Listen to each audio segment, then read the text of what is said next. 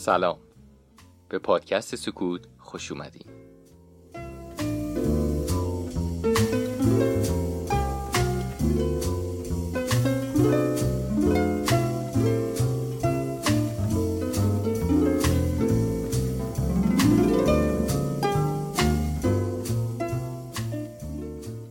من سینا لطیفپور هستم و شما به 8مین اپیزود از پادکست سکوت گوش میکنین که در مهر 1400 ضبط شده.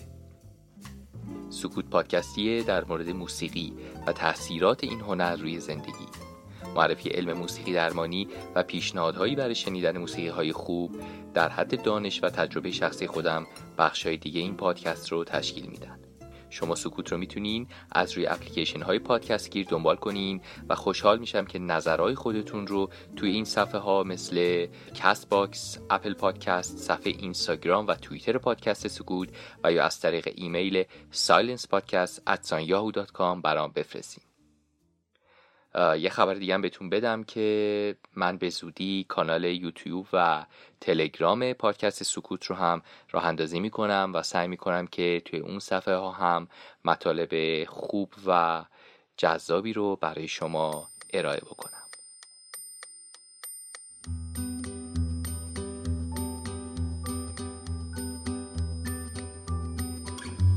If I caught the world in a bottle and everything was still beneath the moon, without your love would it shine for me? If I was smart as Aristotle and understood the rings around the moon, what would it all matter if you loved me? Here in your arms with the world is impossibly still, with a million dreams to fulfill, and a matter of moments until the dancing ends. Here in your arms when everything seems to be clear, not a solitary thing would I fear, except when this moment comes near the dancing's end. If I caught the world in an hourglass, saddled up the moon so we could ride until the stars could... همه ما آدما اهدافی رو توی زندگیمون دنبال میکنیم و موفقیت رو به شکل‌های مختلفی برای خودمون تعریف میکنیم. علایق و سلیقه‌های مختلفی هم داریم. بعضیا هوای ابری و بارونی رو دوست دارن، بعضیا عاشق آفتابن. سلیقه‌های هنری، غذایی، تفریحی و خیلی چیزای دیگه بین آدما کاملا متفاوته. اولویت بندی های آدما هم توی زندگی با هم فرق میکنه و به عبارتی هر انسانی به شیوه خودش زندگی میکنه و لایف استایل خودش رو داره. اما ماها وجوه اشتراک خیلی زیادی هم با هم داریم. مثلا همه میخوایم از بیماری دوری کنیم. اضطراب، ناراحتی، ترس، خشم، اینا احساساتی هستند که برای هیچ یک از ما خوشایند نیست طبیعتاً. از اون طرف آرامش، خوشی و لذت احساساتی هستند که ما دوست داریم زیاد تجربهشون کنیم. بهتر زندگی کردن، احساس موفقیت کردن و خوشبختی جزء اهداف مشترک تقریباً همه ما انسان‌ها به حساب میاد. ما دنبال تکاملیم، دنبال بهتر شدن و لذت بردن از زندگی. بعضی وقتا هم برای این لذت بردن به خودمون صدمه میزنیم. البته اینو هم باید گفت و همه میدونیم که نمیشه همیشه خوب بود. این چیز محاله. ما گاهی خوشحالیم، حالمون خوبه و احساس موفقیت میکنیم. بعضی وقتا هم زندگی زمینمون میزنه و شکست میخوریم. که این مسئله به جایگاه آدم‌ها هم ارتباطی نداره. بذارین یه مثال براتون بزنم. بیاین یه فرد موفق رو انتخاب کنیم که همه میشناسیمش. مثلا توی زمینه ورزشی، توی فوتبال، مثلا لیونل مسی رو در نظر بگیرین. ستاره دنیای فوتبال شاید به نظر بیاد از لحاظ شهرت، ثروت، محبوبیت، خانواده هیچی کم نداره. اما وقتی مثلا توی فینال کوپا آمریکا تو بازی با برزیل بازی رو میبازن، یا زمانی که یه پنالتی خیلی حساس رو از دست میده، حتما عمیقاً و با تمام وجود احساس اندوه و ناراحتی و شکست میکنه. یا مثلا نوواک جوکوویچ سرب، تنیس باز اول جهان وقتی توی فینال اوپن آمریکا فقط یه قدم با رکورد بی‌نظیری فاصله داره که به تنهایی برنده 21 گرند اسلم بشه، بازیو میبازه و آخر مسابقه اونطور عجیب و غریب اشک میریزه. یا مثلا بین هنرمندا توی عرصه سینما خب شهرت و ثروت بی اندازه‌ای دارن، اما خیلی هاشون با مشکلات خیلی عجیب غریبی توی زندگی شخصی و خانواده‌شون مواجهن. بنابراین میخوام بگم حال خوب و حس خوب داشتن یه چیز نسبیه که ما بعضی وقتا تو زندگیمون تجربه میکنیم و وقتی ازش دور میشیم تلاش میکنیم که اونو دوباره به دست بیاریم. همفری بوگارت، ستاره مشهور سینما توی دهه 1940، یه جمله‌ای داره جا گفته من ترجیح میدم یه ساندویچ هات‌داگ رو روی یه نیمکت یه پارک با خیال راحت بخورم تا بهترین غذا رو توی معروفترین رستوران پاریس اما با حال بد و خیال ناراحت. میخوام بگم ببینین حال خوب داشتن چقدر مهمه. این حال خوب داشتن یه چیز نسبی هم هست و یک چیز کیفیه و میشه گفت قابل اندازه‌گیری نیست و وقتی ما خوب نیستیم دنبال التیام میگردیم. هدف من از این مقدمه‌ای که براتون گفتم اینه که یکی از اهداف همه ما آدما اینه که حالمون رو بهتر کنیم یا حال بدمون رو التیام ببخشیم. یه ابزار سالم، کم هزینه، مؤثر و بسیار تأثیرگذار هم برای این کار دوستان عزیزم هنره.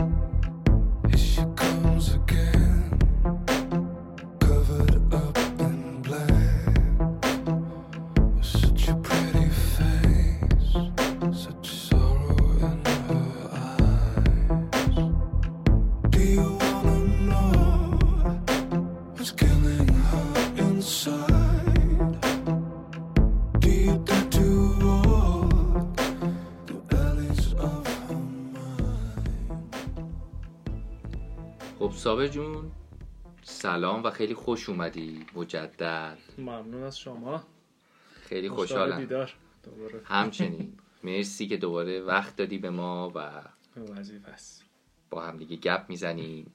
تو قسمت قبلی که با هم صحبت کردیم بهمون گفتی که موسیقی درون همه ما وجود داره و من تو پادکستم همش تلاش دارم از این صحبت بکنم که موسیقی چه تأثیر روی ما میذاره و تو این نکته خیلی جالبی رو گفتی خب این چیز خیلی بدیهیه چون این موسیقی و این هنر درون ما هست و مثالای خیلی جالبی هم در این رابطه زدی، در رابطه با این که ما این هنر رو خلق کردیم یا کشف کردیم صحبت کردیم. خیلی مثالای جالبی زده شد و خیلی نکات جالبی مطرح شد. به اینجا رسیدیم توی انتهای بحثمون توی قسمت قبل که گفتی انسان ذاتاً یه موجود درمانگره. خیلی جمله عجیب، جمله بزرگ و جمله مهمیه. میخوام در ابتدای صحبتمون یه مقدار بیشتر اینو توضیح بدی. یعنی چی که انسان ذاتاً یه موجود درمانگره؟ سوالات رو میتونم با یه عالمه سوال جواب بدم. یه خورده آره پیچیده میشه ولی یه عالمه سواله. اگر بهشون بتونیم فکر بکنیم احتمالاً به فکر کردن به این سوالها جوابمون رو میتونیم پیدا بکنیم. اینکه چی شد که فهمیدیم گریه حالمون رو بهتر میکنه؟ چی شد که فهمیدیم خندیدن حالمون رو بهتر میکنه؟ چی شد که فهمیدیم بوسیدن و بوسیده شدن قرار ما رو سرشار از حس خوب بکنه؟ اصلا چی شد که فهمیدیم پوسیدن و پوسیده شدن قرار حالمون رو ناخوش بکنه؟ چی شد که فهمیدیم در آغوش کشیدن حس امنیت و عشق بهمون میده؟ چی شد که فهمیدیم اگه نمی ترسیدیم یا درد نمی کشیدیم از بین می رفتیم و تموم می شدیم؟ چه جالب. اصلا چی شد که رقصیدیم؟ چی شد که چایی دم کردیم؟ چی شد که قهوه درست کردیم؟ اصلا چی شد که فهمیدیم داریم میفهمیم؟ خیلی میتونیم به این چیزا فکر بکنیم. یعنی که اصلا چی شد که فهمیدیم میشه یکی رو بیشتر از بقیه دوست داشت؟ تا حالا به این چیزا فکر کردیم؟ یعنی که مثلا من چند وقت پیش از یه دوستی متوجه شدم، یه دوست فیزیوتراپی داشت برام توضیح میداد که ما وقتی قسمتی از بدنمون رو شروع میکنیم به ماساژ دادن جایی که درد میکنه، چیزی شبیه برق یا الکتریسیته توی اون اعصاب و عضله جریان پیدا میکنه و اون جریان برق و اون الکتریسیته است که دردمون رو در واقع التیام میده. خب اولین بار چی شد که فهمیدیم وقتی جاییمون درد میکنه باید دست بکشیم رو اون قسمت؟ این خیلی برای من جالب بود که توی قسمت قبلی هم در موردش صحبت کردیم. مثلا آره سرمون یه جا میخوره شروع میکنیم مالیدنش، با دستمون چند بار روش میکشیم. این شاید کسی بهش فکر نکرده باشه که چرا داره این کار انجام میده. ولی اصلا چرا این اتفاق داره میفته؟ یا اینجاست که متوجه میشیم آدمیزاد همیشه دنبال التیام بوده، دنبال این بوده که ببینه چجوری دردها، رنجها و روزمرگی‌هاش رو درمان بکنه. اینکه غذایی که میخوره در واقع درمان گشنگیشه، آبی که میخوره درمان تشنگیشه، نامه‌ای که مینویسه درمان دلتنگیشه، سفری که میره درمان سکونشه. پس وقتی به همه اینها فکر میکنیم، ما هر کاری که داریم میکنیم در ازای درمان یک چیز دیگه است. یه چیزی سرمون میاد، یه کاری میکنیم که اون اتفاق درمان پیدا بکنه و التیام پیدا بکنه. پس حالا من ازت سوال میپرسم، انسان میتونه یک موجود و یک وجود درمانگر باشه؟ آره به خودت برمیگردونم. آره با این مثالایی که زدی و خیلی به نظرم مثالهای ملموس و جالبی بود که میگم حالا تو مقدمه این قسمت هم من گفتم که ما دائم در حال تلاش برای این هستیم که حالمون رو بهتر بکنیم، چون به طور عادی خراب کردن حالمون شاید خیلی کار راحتی باشه، ما سرمون رو بکوبیم به دیوار درد میگیره خب ولی بلافاصله یا مثلا بخوایم یه کاری انجام بدیم که آبرومون بره شاید خیلی برامون کار راحتی باشه، ولی این که بخوایم حالمون رو بهتر کنیم، این که بخوایم به قول تو این التیامه رو باعث اتفاقش در وجود خودمون بشیم یا بهتر شدن حالمون، این شاید احتیاج به پروسه‌ای داشته باشه، این شاید سخت باشه. خیلی موضوع جالبیه، یه ذره راجع فکر کنیم ها.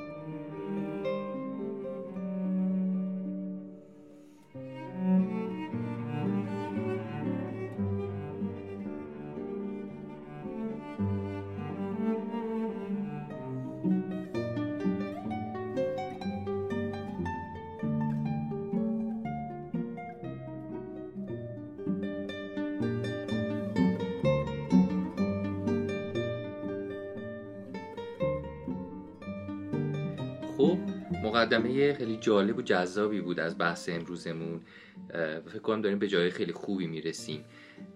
گفتی که در واقع ما ذاتاً دنبال التیام میگردیم و یه سری کارا رو برای این التیاممون انجام میدیم، برای بهتر کردن حالمون انجام میدیم، شاید به صورت ناخودآگاه یا خودآگاه، نمیدونم، و کسی هم به ما آموزش نداده خیلیاشو که این کار رو انجام بدیم. ما تو خیلی چیزا رو به صورت اکتسابی کسب کردیم از جامعه‌ای که داریم توش زندگی میکنیم، ولی اینا یه جورایی به نظر میاد ذاتیه، به نظر میاد غریزیه، انگار درون وجودمون وجود داره. آیا اینطوره؟ از کجا میاد؟ چی شده که یاد داده به ما؟ چی به ما این آموزش رو داده؟ آیا کسی به ما واقعا این آموزش رو داده یا چه جوری در وجود ما هست این التیام، این تمایل برای التیام پیدا کردن و بهتر کردن حال خودمون با این سری کارا؟ من صحبتمو بذار از اینجا شروع کنم که این دانش چه جوری به وجود میاد. بحثمو میبرم سمت ماجراهای فیزیک کوانتوم. توی فیزیک کوانتوم یه آقایی یه بحث خیلی جالبی میکرد که اصلا چند روز ذهنم درگیرش بود. یه مستندی اون آقا داره که حالا اسمش هم میگیم نسیم هرمین که یه آدم عجیب غریبیه توی ماجراهای فیزیک کوانتوم و اصلا سیستم‌های اون مدلی. یه مستندی داره به اسم جهان متصل که همه چیز در این جهان به هم متصله و یه حرف خیلی جالبی میزنه، میگه که اصلا بحثش راجع به اینه که انسان دارای حافظه نیست. انسان‌ها آنتن‌های بیولوژیکی هستن که به حافظه ها دسترسی دارن، مثل گوشی موبایل، ولی ما یک سری آنتن‌های بیولوژیکی هستیم، یعنی ما خودمون دارای حافظه نیستیم. این اطلاعات در فضا موجوده و ما به اون اطلاعات دسترسی داریم که حالا خیلی اصلا مستند مفصلیه. اما اگه بخوام خیلی ساده تر راجبش صحبت بکنم، ما در جهانی داریم زندگی میکنیم که مملو از فرکانس‌های مختلفه. این فرکانس‌ها همیشه در حال ترجمه شدن و دگرگون شدن و از حالتی به حالت دیگه تبدیل شدنه. خب مثل یه سیستم کامپیوتری که پر از داده‌های 0 و 1 ولی این 0 و 1 یه جا تبدیل به MP3 میشه، یه جا تبدیل به تصویر میشه، یه جا باهاش فیلم میبینیم، یه جا داریم باهاش کار گرافیکی میکنیم و به حالت‌های مختلفی که میتونیم ازش خروجی‌های مختلف بگیریم، ولی همشون از اون 0 و 1 انگار دارن میان بیرون و حالت‌های مختلف اون 0 و 1. پس در واقع جهانی که توش داریم زندگی میکنیم یه جورایی جهان انواع و اقسام فرکانس هست. خب این فرکانس ها به خاطر شرایطشون و نیازشون میتونن تبدیل بشن به رنگ، صوت، آدمیزاد، درخت، دریا، چای، قهوه و هر چیز دیگه ای. اینا فرکانس های مختلفی هستن که تبدیل شدن در واقع به اون چیزها. یه مثال سادهش، آب چند تا حالت داره: مایع، جامد، گاز، یخ، آب و بخار آب. وقتی که مایع تو حالت مایعش باشه میتونه تشنگی ما رو برطرف بکنه، تو اون زمانه که میتونه نیاز ما رو برطرف بکنه، تو حالت دیگه نمیتونه اون نیاز تشنگی ما رو برطرف بکنه. وقتی که میخوایم نوشابه یا شربتمون رو خنک بکنیم حتما از یخش استفاده میکنیم، یعنی از حالت جامدش استفاده میکنیم. وقتی میریم سونا بخار یا تو حالتهای دیگه بخار آبه که در واقع به کارمون میاد. پس در واقع میگردیم ببینیم چی کجا وقتی که چه شکلیه به کارمون میاد. یه مثال یه ذره عمیق‌تر میزنم. فکر کن یه نفر کنارمون نشسته. حالا اون آدمی که کنارمون نشسته یا میخواد فرار کنه، یا غمگینه، یا آدمیه که دوستش داریم. تو هر سه تا حالت ما دست اون آدم رو محکم میگیریم. اما چی باعث میشه که تفاوت بکنه این حسه؟ که چون داره فرار میکنه دستشو محکم گرفتم، چون غمگینه دستشو گرفتم، یا چون دوستش دارم دستشو گرفتم. ولی هر سه تا اینا یک کاره ولی خروجیش متفاوته. چی باعث میشه که ما این تفاوت‌ها رو حس بکنیم؟ پس در واقع ماجرا از همینجا شروع میشه که ما میگردیم ببینیم کدوم فرکانس و چه چیزی چه وقتی چه شکلی باشه قراره حالمون رو بهتر بکنه. آره من توی قسمتی در مورد حالا فرکانس ها و در واقع اون فرکانس ها و امواج مغزی حالا در ارتباط با موسیقی که میتونه روی مغز اثر بذاره تو حالات مختلف برای ما، مثلا ما موقعی که خوابیم یه سری فرکانس رو داریم تجربه میکنیم، موقعی که شادیم اینم آره میفهمم دقیقاً یعنی در واقع انگار ما میگردیم ببینیم الان تو اون حسی که داریم، اون شرایطی که توش هستیم و اون نیازی که داریم، اگر اون فرکانسی که بهش احتیاج داریم رنگ باشه قرار ما رو دوچار التیام بکنه، یا اگر موسیقی باشه یا اگر گیاه یا سبزیجات باشه، یا حتی اگر تبدیل به یک آدمی باشه که روبرومون نشسته و ما میتونیم بغلش کنیم، لمسش کنیم، ببوسیمش، در آغوشش بکشیم تا حالمون رو بهتر بکنه. میگردیم ببینیم اون فرکانس کجا چه شکلیه. یعنی اینو من هی تکرارش میکنم. انگار میدونیم این وجود داره، انگار میدونیم این هست، انگار به یک شبکه‌ای وصلیم که به این آگاهی دسترسی داریم. چون در واقع هممون فرکانس های ترجمه شده هستیم، انگار هممون به هم دسترسی داریم و میتونیم بگردیم همدیگر رو پیدا بکنیم. در واقع اگه بخوام یه ذره حتی بزرگش بکنم، میشه اینجوری نگاهش کرد که حتی شاید گاهی این فرکانس ها هستن که میگردن ما رو پیدا کنن تا به ما التیام بدن. یعنی این آگاهی انگار در این جهان موجوده که تو اون لحظه اون چیز با ما میرسه. و یا حتی میتونه مثلا تبدیل به یه تابلویی باشه که من نگاهش بکنم، یه موسیقی باشه که من باهاش کیف بکنم، یا حتی سماع کنم یا برقصم. و در واقع اگه بخوام خیلی دقیق تر بهش نگاه کنیم، این التیامه همیشه انگار دو طرف است. مثل موقعی که ما با گلدونمون حرف میزنیم یا براش موسیقی پخش میکنیم. وقتی برای گلدونمون موسیقی پخش میکنیم، هم حال گلدونه خوب میشه، هم حال موسیقیه، هم حال ما. در واقع انگار تو این جهان چند بعدی ما هی داره میچرخه که حالا خود این التیامه مدل‌های مختلف داره و خروجی‌های مختلف که توی فرصت‌های بعدی راجبش بیشتر صحبت می‌کنیم. ما در واقع انگار یه جوری با این دانشه به دنیا میاییم، انگار با ما هست همیشه.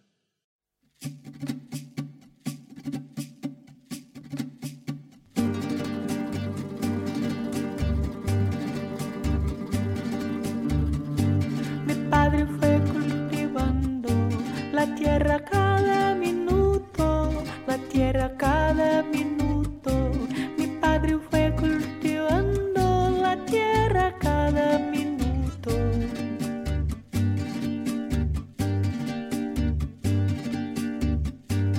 Y la tierra le fue dando cariño, calor y fruto, cariño, calor y fruto. Y la tierra le fue dando cariño, calor y fruto, caña dulce y caña brava, caña de azúcar prendida, que yo soy como la caña, que yo soy como la caña, que va endulzando la vida. Caña dulce y caña brava, caña lelo, lelo, lai, que yo soy como la caña, que yo soy como la caña, que crece la inmensidad.